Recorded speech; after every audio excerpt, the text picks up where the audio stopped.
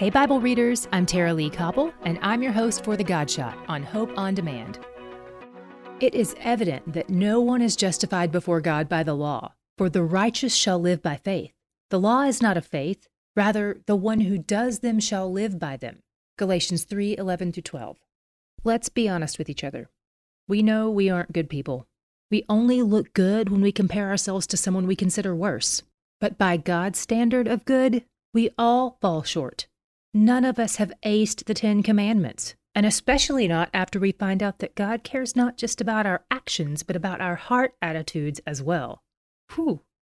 The good news for us is that God knows we can't meet His standards, so He sent Jesus to do what we couldn't do. When we humble ourselves and accept the fact that we're saved by His works, not our own, we're free to love God out of the overflow of our gratitude. That's what Paul's talking about in this verse. Our humble obedience to God will no longer be an attempt to avoid punishment. It will be a response of love and joy. He's where the joy is. To hear more of The God Shot and other great podcasts, go to hopeondemand.com.